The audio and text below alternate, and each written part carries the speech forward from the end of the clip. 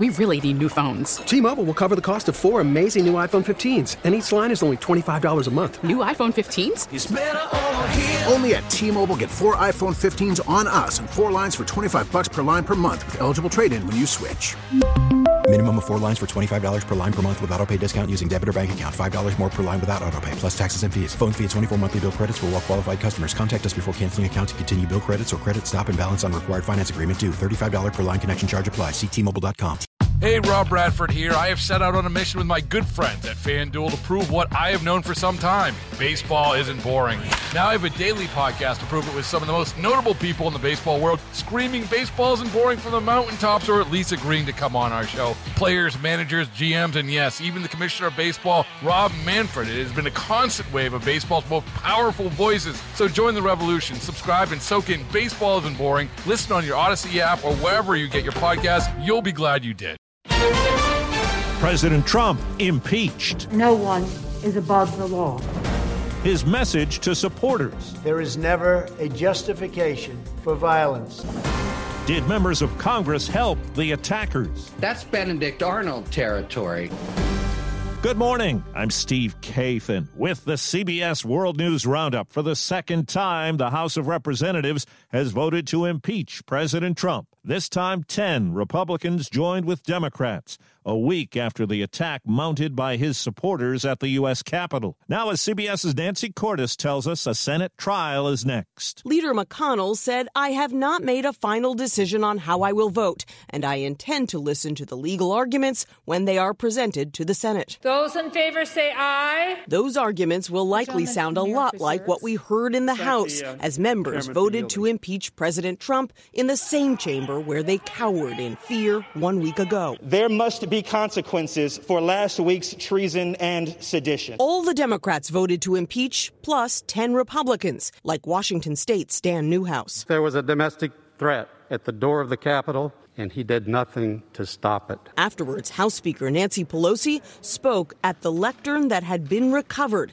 after a rioter swiped it last week. The House demonstrated that no one is above the law, not even the President of the United States. The sole article of impeachment accuses the president of inciting an insurrection. Republican leader Kevin McCarthy agreed the president was to blame, but impeaching the president in such a short time frame would be a mistake. Others argued Mr. Trump didn't deserve the punishment. Is he a clear and present danger?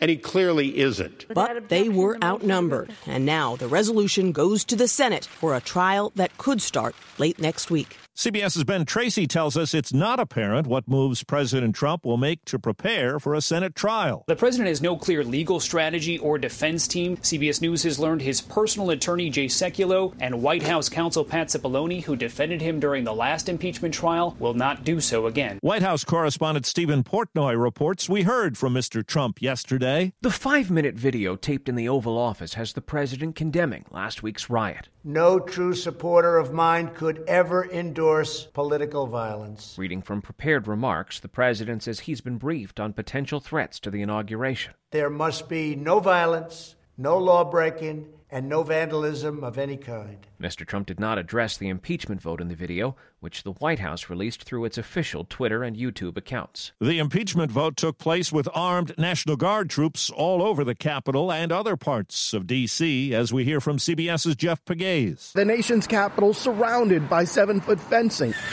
Its buildings boarded up and streets closed. Thousands of troops, some armed, guarding Capitol Hill. Security levels not seen here since the Civil War. Meanwhile, the FBI is investigating coordination among attackers. Videos from last week show people acting together to breach the Capitol and attack police. A memo obtained by CBS News says large caches of weapons have been recovered from suspects' homes, and more than 30 members of Congress are requesting an investigation after witnessing an extremely high number of outside groups in the complex on Tuesday, January 5th. Writing in a letter to authorities, these tours were so concerning that they were reported to the Sergeant-at-Arms on January 5th. The COVID-19 vaccination pace is picking up. The CDC says more than 1 million shots were administered yesterday. 10 million have been vaccinated in the U.S. since it all started. CBS's David Begnaud is in Southern California. Thousands of people living in Orange County, California, lined up at the Disneyland vaccine super site yesterday. Newly eligible seniors could barely contain their excitement and their gratitude, too, like 65-year-old Lynn Murray. They did such a great job helping all these people get what we need right now. Get your QR code ready. But not everyone had a smooth experience. Overwhelming demand crashed the county's registration system. It is a similar story in states like Florida. I've been on websites, on the phone, experiencing the normal frustrations that many have expressed. 152 million Americans are now eligible for vaccination. But Operation Warp Speed estimates it will take until the end of March to acquire enough vaccines to immunize 100 million Americans. A Wisconsin state board has suspended the license of a pharmacist north of Milwaukee who's accused of allowing 500 doses of COVID vaccine to spoil last month because he thought it was unsafe. Stephen Brandenburg could also face criminal charges.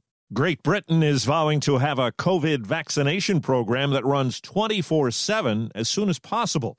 That aggressive hope comes as the nation struggles. Listen to this intensive care nurse who's seen too many patients die. Telling someone over the phone and all you can say is, I'm sorry, I'm really sorry, whilst they're crying their heart out is quite traumatising. Or this doctor in an overflowing ICU. In my 20-year intensive care career, I've never had a whole ward of intensive care patients, all with the same condition. Result, a new study finds nearly half of all medical staffers treating the sickest COVID patients are suffering some form of PTSD, and the pandemic isn't expected to peak here until sometime next month. Vicki Barker, CBS News, London. One side effect in New York City last year when the pandemic hit was a push by some people to move out, and rents tumbled. Now, as CBS's Lisa Mateo tells us, according to a report by appraiser Miller Samuel and brokerage Douglas Elliman Real Estate, the number of new leases in Manhattan jumped 94% from a year earlier to nearly 5,500. It's the biggest rise in more than 8 years. They say perks like free months or no broker fees help the average rent fall 17% to $2,800. Prosecutors are charging former Michigan Governor Rick Snyder with willful neglect of duty in connection with the Flint water crisis.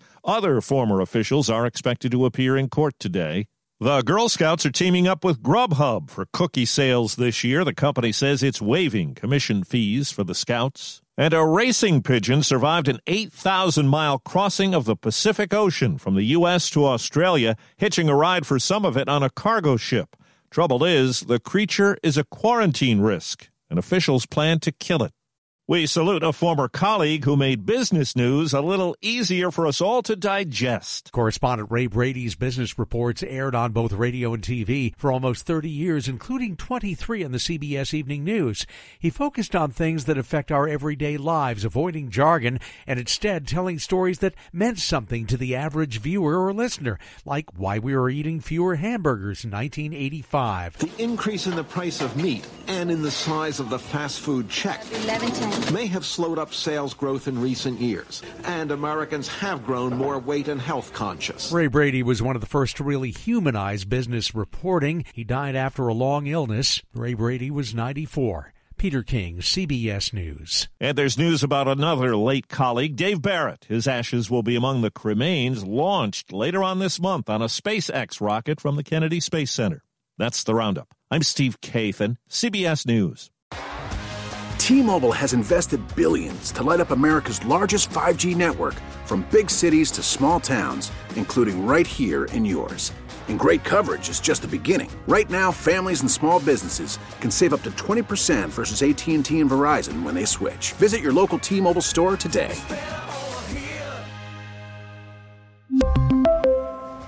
Plan savings with 3 lines of T-Mobile Essentials versus comparable available plans. Plan features and taxes and fees may vary. Baseball is in full swing. NBA playoffs are heating up, and your NFL team is gearing up for training camp. Listen to the latest on the teams you love here on the Odyssey app. The biggest sports radio stations in the country, providing unrivaled local coverage of their teams, all in one place. Exclusive interviews with players, coaches, and team executives, streaming live and always available on demand. Stay in the know with your favorite teams right here on the Odyssey app.